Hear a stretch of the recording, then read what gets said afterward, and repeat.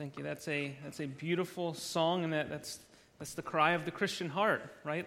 Fundamentally, that's our cry. You can have all this world, just give me Jesus. Well, if you have your Bibles, you can turn to Mark chapter 1. This morning we're continuing our study in the Gospel of Mark. And, Lord willing, we get through the next 35 minutes, we'll finish chapter 1. So normally at the outset, here's kind of a look into my sermon preparation. Normally when I have a passage, I'm reading it over and over and over, trying to identify what's the main theme here. What's the purpose that Mark has grouped these stories or these groups of teachings together? And normally it's pretty clear.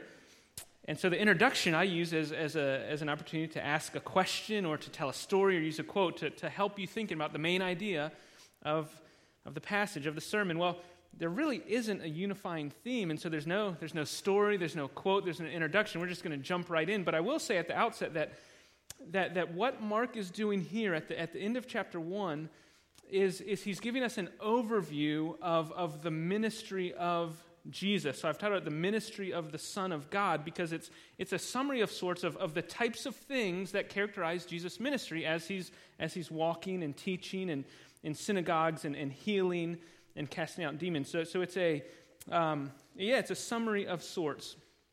And so let's just look right at Mark chapter 1. So I'm going to begin reading in verse 29, and I'm going to read all the way through the end of the chapter. So if you have your Bible, you can follow along as I read. I'm going to begin in Mark chapter 1, verse 29. And immediately Jesus left the synagogue and entered the house of Simon and Andrew with James and John. Now Simon's mother-in-law lay ill with a fever, and immediately they told him, that is Jesus, about her. And he came and he took her by the hand and he lifted her up. And the fever left her, and she began to serve them. Verse 32, that evening at sundown they brought to him all who were sick or oppressed by demons. And the whole city was gathered together at the door. And he, that is Jesus, healed many who were sick with various diseases. And he, that is Jesus, cast out many demons. And he would not permit the demons to speak because they knew him. Verse 35, and rising very early in the morning while it was still dark, he departed and he went out to a desolate place. And there he, that is Jesus, prayed. And Simon and those who were with him searched for him, and they found him, and they said to him, everyone is looking for you. And he said to them, let us go on to the next towns, that I may preach there also, for that is why I came out. And he went throughout all Galilee, preaching in their synagogues and casting out demons. And verse 40, and a leper came to him, imploring him, and kneeling, said to him, if you will, you can make me clean. Moved with pity, Jesus stretched out his hand, and he touched him, and said to him, I will, be clean. And immediately the leprosy left him, and he was made clean. And Jesus sternly charged him, and he sent him away at once. And he said to him, see that you say nothing to anyone, but go, show yourself to the priest, and offer for your cleansing what Moses commanded for a proof to them. But he, that's the leper, he went out and he began to talk freely about it and spread the news, so that Jesus could no longer openly enter a town, but was out in desolate places. And people were coming to him from every quarter. Well, as I looked at this passage, there's four pretty distinct sections, and so that's the outline that you'll see. There's four outlines. So we'll see and all of these outlines, as I said, these are characteristics, descriptors of Jesus' ministry. So in verses 29 through 31, we see a personal ministry. And then verses 32 through 34, we see a miraculous ministry. And then 35 through 39, thirdly, a dependent ministry. And then fourthly, verses 40 through 45, we see a secret ministry. Well, verse 29, if you were with us last week, you see it picks up right where we left off last week. We see Jesus and the four disciples who are now following them. We have these two groups, or these two sets of brothers who are now disciples following him. And in these first two sections, between verses 29 and 34, what I see Mark doing is he's giving a zoomed-in view of what's going on in Jesus' ministry. In verses 32 or 29 through 31, it's a zoomed-in view. And then 32 through 34, it's a zoomed-out view. So that's what the first two sections, it's a zoomed-in and a zoomed-out. And I think what the episodes narrated here, they give this personal side of Jesus' ministry and this general side of Jesus' ministry, specifically his healing ministry. So first, let's look at his personal ministry, verses 29 through 31. After leaving the synagogue, they go to Simon and Andrew's house. So they leave. You remember he healed the demon-possessed man, cast out the demon in the synagogue, and then they leave. And as soon as they get to this house, in verse 30, see, they tell Jesus about Simon's mother-in-law. And what we see about his mother-in-law is that she lay ill with a fever. So Peter, this is one of the places where people will say, well, Peter had a wife. You don't have a mother-in-law without a wife. So this is one place where he had a mother-in-law. Nothing is said about his wife. Some people will say, well, his wife, maybe he was widowed by the time he's ministering with Jesus. Who knows? Not really. Doesn't really pertain to this. In this scene, what we find is he has a mother-in-law. She's ill with a fever. Now, I don't know the cause of her fever, but we know that she was laying down, debilitated. She couldn't do anything. She was in the bed and ill. And so the people, when Jesus comes into the house, verse 31 says, or actually in verse 30, the end of verse 30, it says they told him about her. Now, this isn't just hey, Jesus, just so you know, this lady's sick. Okay, they're imploring Jesus, she's sick. They've seen Jesus at work, and so they're telling him in hopes, assuming you can do something about this. So they're telling she's sick. And then in verse 31, very matter-of-factly, Mark records, he came, he took her by the hand, he lifted her up, and the fever left her. Just like that. It's easy to just read that sentence and pretend like, oh, yep, that's what happens. He came, he took her by the hand and lifted her up, and the fever left her. Let's just stop and think about that. Lots of us, lots of you especially, have been sick the past couple weeks, right? We've been under the weather, kind of corporately as church. You've gotten some elbow bumps from people afraid to catch what you got or to give you what they've got. So we can probably relate to the idea of laying ill in bed with a fever. That's this lady laying in bed ill. Maybe she had flu-like symptoms. Have you ever had the flu where your bones just hurt? You can't do anything but sleep. Maybe that's her state. Maybe she was sleeping all day. We don't know how long she had been sick, but we know she was sick. And she was laying in bed with a fever. And it's in that state that Jesus comes, takes her by the hand, lifts her up, and the fever leaves her. I don't think I have to emphasize, this is a miracle. This is a supernatural event. And I think one reason that Mark tells us this is so that we might, as we've seen throughout the whole chapter so far, we might behold the power and authority of Jesus. We might say, wow, look at this man. But I think another reason, and probably the main reason that Mark records this story here, is because this highlights the personal nature of the ministry of Jesus. Jesus took her by the hand. We have Jesus, the promised one, the Son of God, who comes and takes this sick woman by the hand. Jesus could have spoken the word, be healed. He does that. There are instances where he does that, but here, he takes her by the hand. There's this compassion. There's this sympathy in a touch. Young people, you should learn to touch our older people. There's a love that's expressed with handshakes or hugs. And that's what Jesus is doing here. He's taking her by the hand. And so this seemingly insignificant action causes the fever to leave her. And so Jesus, this authoritative, powerful one, shows compassion and empathy for this woman who's suffering. And so when Mark is zooming on this one person, this one healing account, it makes you stop and think differently about the rest of the healings that you read. In fact, we're going to read in the very next verses, hundreds of people are coming. And it's easy for us to think, hundreds of people, yeah, that's one mass. But every one of the 100 had a situation like this one. This woman's life had been put on hold. She was sick. her friends, maybe even her family, they probably assumed she was sick because God was punishing her. That's the assumption. If you're sick, you did something. You made God mad. And that's probably what her friends thought. So here she is, debilitated with a fever. Her life had been put on hold, and in an instant, the touch of Jesus, her life is transformed. Everything is set back right. The fever was removed, and there's no trace of weakness. I mean, you might expect, let me recover. Let me just rest the rest of the day, and I feel better, but I just need to rest to make sure I really kicked this thing. Immediately, he heals her, and it's as if her sickness had never occurred. And this one woman's experience is what's going to be repeated over and over and over. And so we shouldn't miss the personal ministry of Jesus. He took her by the hand, lifted her up, her fever left, and she began to serve them. Her life is miraculously changed by Jesus, and her immediate response, her immediate drive is to serve them. To serve them. I've got guests here. I've got to do something. I've got to get dinner ready. I've got to serve the master who's come to my house.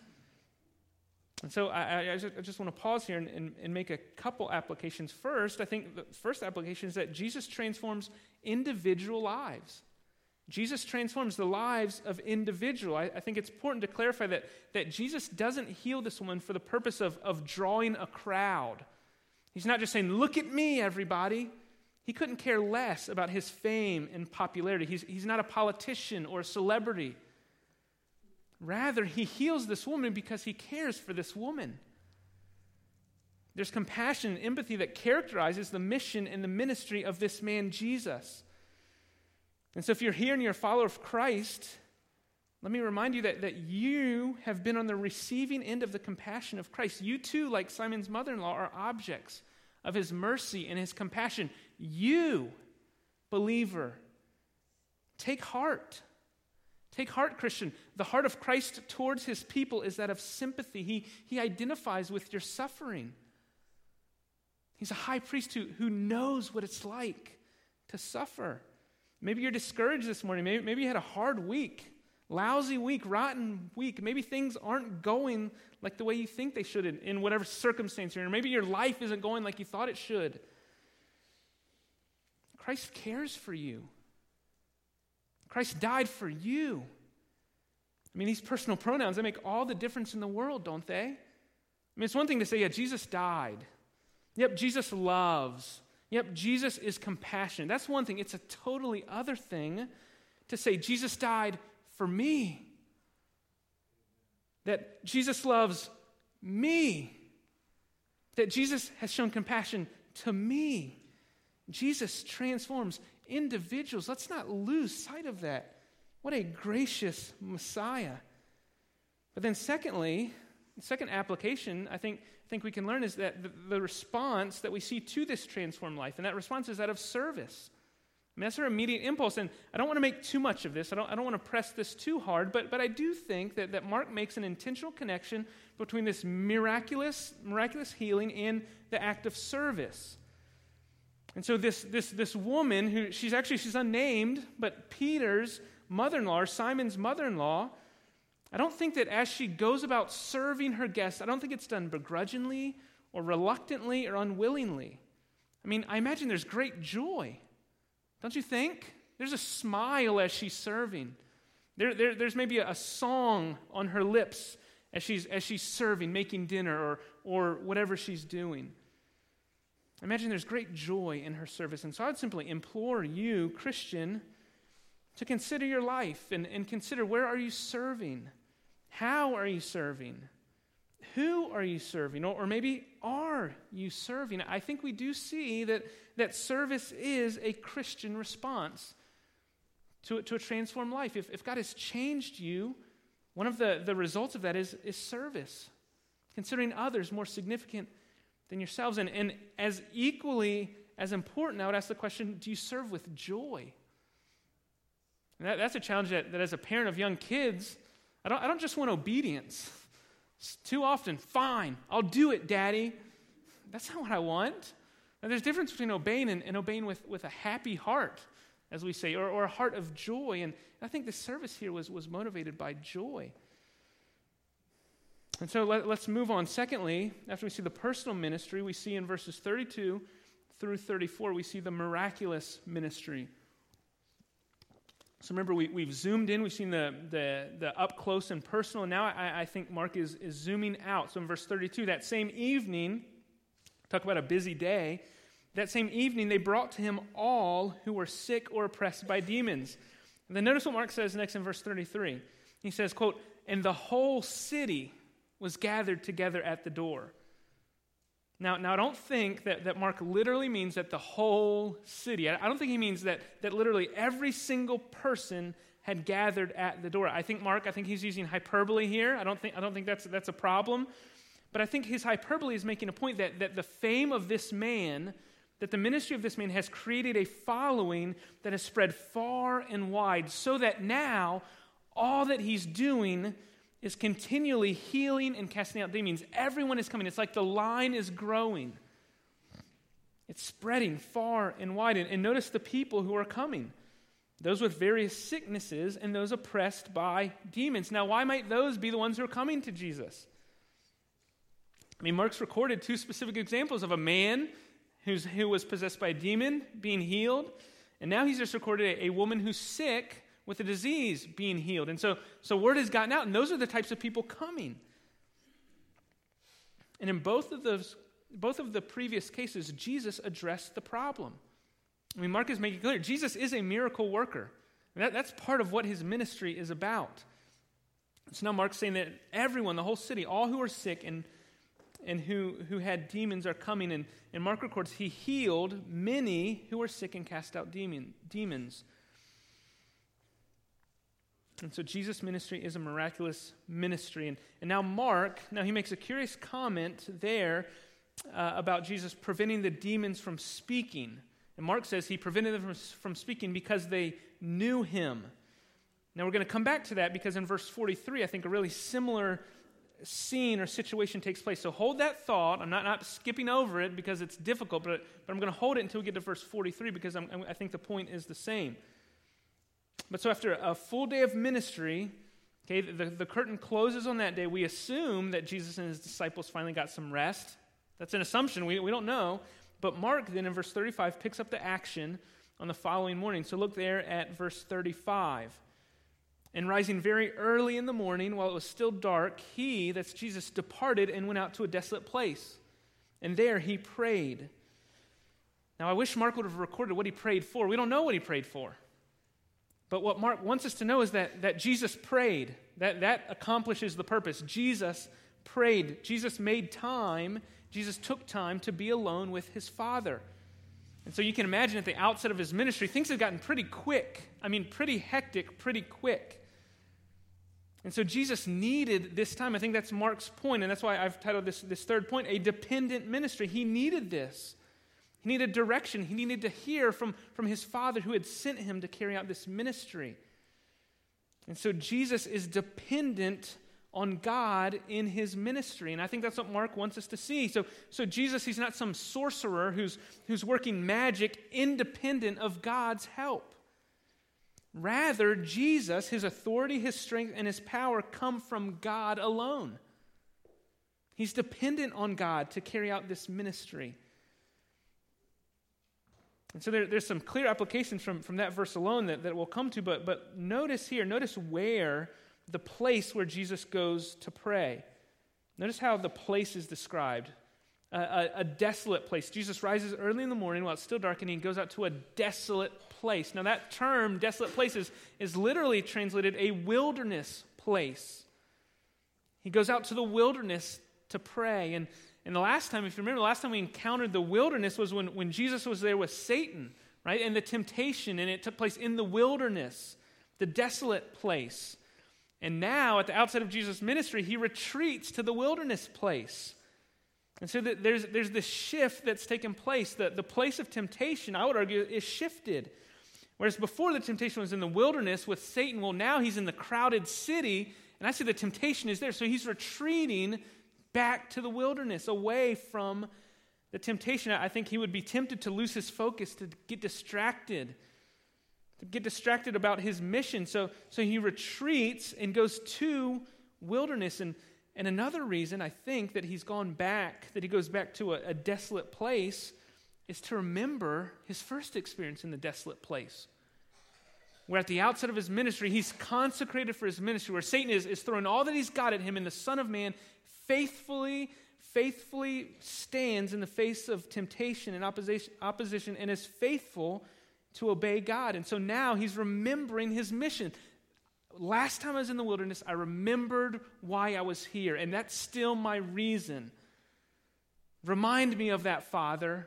Help me know what to do, because there's a ton of people who are calling for my attention, and it's good things. I need to know what I should do. He's dependent on his Father to guide him, the Father who sent him. And so notice as verse 36, as the story continues, we see Peter, we see Simon Peter, we see him and the disciples, and they come, and we get their perspective on what's going on. So Peter finds them, and he says, what? Everyone's looking for you. I don't know the tone, but Jesus, what are you doing? Everyone's looking for you. In other words, I think what Peter and the disciples are saying is come back. This line is out the door. We need your help. We can't do what you're doing. If you want your credibility to stay, if you want more followers on Twitter or Facebook, friends, you better come back, because they're going to start going away. They're lining up. Come on back, Jesus. And that doesn't seem like a bad plan, does it? I mean, that seems logical. There's people in need, and you're the Son of Man who has power and authority. You should probably go address those. That's what the disciples think. That's what Peter thinks they should do. But that's not the ministry path that Jesus is going to take.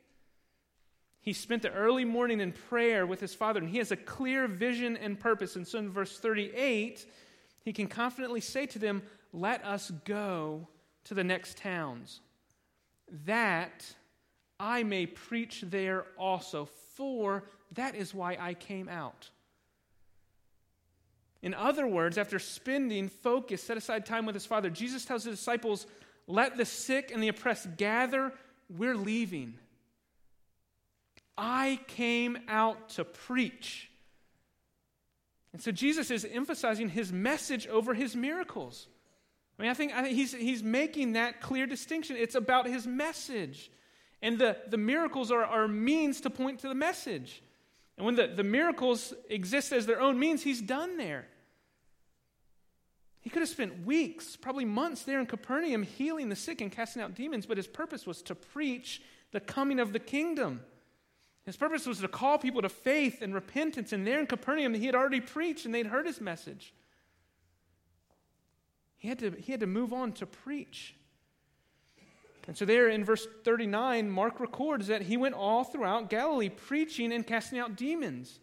And so his ministry would still be marked by the casting out demons and the healings as well, but he was going to keep moving, prioritizing preaching the good news of the kingdom. The healings and the exorcisms, they serve merely to confirm the presence and the power of the kingdom of God that was there now. I mean, think about it. The physical healings, they're still only temporary, aren't they?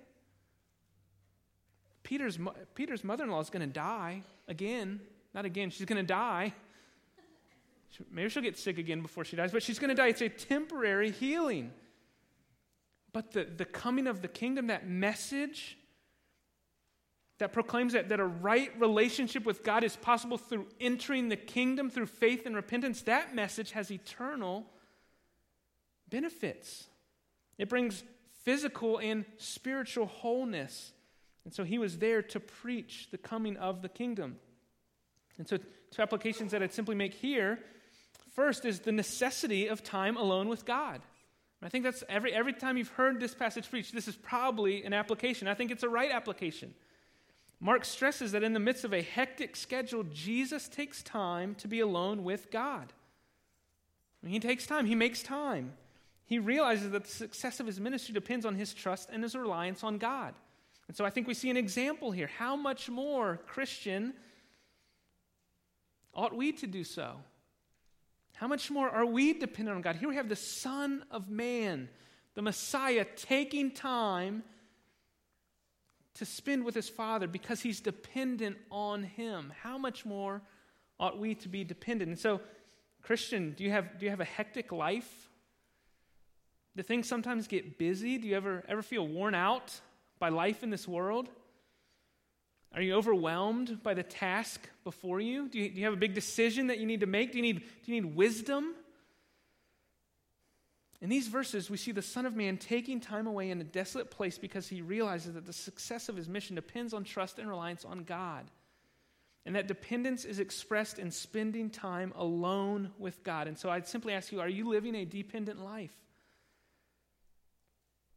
Are you living a dependent life, Christian? Or are you trying to tackle life by yourself, apart from God, independent of Him? Brother, sister, we're called to live dependent lives, and that's for our own good. Let us learn from the example of our Savior. Let us fight for time alone with Him. There's a great John Bunyan quote that I often come back to. He says, you can do more than pray after you've prayed, but you cannot do more than pray until you have prayed. You can do more than pray after you've prayed. There's lots you can do after you've prayed, but you cannot do more than pray until you've prayed. Well, then a second application I see here is the necessity of a focused life. How easy it would have been for Jesus to stick around Capernaum and spend his days healing the sick and casting out demons. And these wouldn't have been bad things. In fact, they're really good things. I'm sure the people would have really appreciated that. But that's not primarily why he came. His clear purpose was to preach and proclaim the coming of the kingdom of God and to call people to respond. Jesus was focused, and Jesus knew his purpose and was driven by his purpose. And so simply how easy it is for us to lose focus, to live distracted lives. Let us strive to keep the main things the main things. And so for Christians, we're called to love God and love others, right? There's 2 commands. How hard could that be? Right? If you've been trying this for a long time, it's really hard. It's really hard. So we're called to do that. Our lives should be shaped by these priorities. We're to live focused lives, sharing good news, making disciples. These are things we're called to. Well, then, lastly, let's look at the fourth section, a secret ministry, verses 40 through 45, a secret ministry. So chapter 1 closes with another interaction with a sick person, but unlike before, instead of someone telling Jesus about the sick person and Jesus going to them, here the sick person comes to Jesus. And this person doesn't have an unidentified sickness. In fact, this person has a clearly identifiable sickness, and that's leprosy. Look there in verse 40. A leper came to him, imploring him, and kneeling, said to him, "If you will, you can make me clean." And so this man has a disease known as leprosy. Now this term is used for a variety of skin diseases. If you want to learn about leprosy, read Leviticus chapters 13 and 14. Okay, it's various skin diseases, but this man had a skin disease known as leprosy and had various forms. But these people, the lepers, like corpses, were considered unclean. And so by nature of this man's disease, he would have been an outcast, excluded from normal relationships. He'd been an outcast of society. He'd have been outcast even from his own family relationships because of his disease. And again, people would have said, wonder what he did. Wonder why God's punishing him. Or like the man born blind in the Gospel of John, the disciples are convinced, well, why is he born blind? Was it his sin or his parents? And Jesus flips that on its head. But here, this man has leprosy and is an outcast. To have such a condition was not just a health liability, it made one a prisoner, cut off from all normal life. And so understanding kind of the background of leprosy, it changes how we envision the scene taking place. This man, he's not welcome. We don't know the immediate context surrounding, but I think it's safe to assume that there's a crowd following. This is a very public situation, and this man is coming to Jesus. And so he's out among people. Maybe people are shouting, "Unclean, unclean, get away." He's going. He's boldly approaching Jesus, ignoring the Old Testament requirement for him to keep his distance. He's willing to chance that Jesus has both the power and the grace to heal him. He's putting it all of his hopes are on Jesus, not only his power, but his grace to do it. And so notice the response of Jesus there in verse 41. Man comes to him, throws himself down, moved with pity, Jesus stretched out his hand and touched him and said to him, I will. Be clean. Be clean. Notice verse 42. We're not surprised at this point. Immediately the disease left him, and he was made clean. So just like we saw with Peter's mother-in-law, Jesus touches the sick and diseased, and they are immediately clean. This is a power and authority unlike anything these people had ever seen. This is no ordinary man. But then notice verse 43, the curious command that Jesus gives this man. After he's healed, Jesus, verse 43, sternly charged him and sent him away at once. And this is what Jesus says to him. He says, see that you say nothing to anyone, but go show yourself to the priest and offer for your cleansing what Moses commanded for a proof to them. So 2 commands. First, don't tell anyone. Don't tell anyone about this. Second command, go show yourself to the priest as proof that you don't have the disease anymore, that you've actually been healed and you're clean. So there's 2 commands. Don't tell, and then go show the priests. So why these commands? Why not tell anyone? Why not? I mean, it's similar to what we saw up in verse 34 with the demons. He prevents the demons from speaking because they knew him. And so Jesus seems to have this preoccupation with not being known. It's like this messianic secret. I can't have people know. Is he afraid of people finding out? I think the point is his reputation and his fame, he wants to prevent them from spreading. His miracles, Jesus knows his miracles, they're not generating faith that he's looking for. As word gets out that this miracle worker, people just bombard him. They couldn't care less about who he was or his message. They just want him to heal them. And the wider that his reputation spreads, the more people come, and he's prevented, as we saw earlier, from carrying out his purpose. And so it can't get out because it will prevent him actually from doing what he came to do. He's not opposed to healing the sick and diseased. We've just seen that healing, physical healing, is not the primary purpose for his coming. And so this desire for a secretive ministry, it's actually based on desire for effective ministry. And then secondly, what we'll see, this will come to a head next week, but the faster that the news spreads, the faster that his conflict with the religious leaders will rise.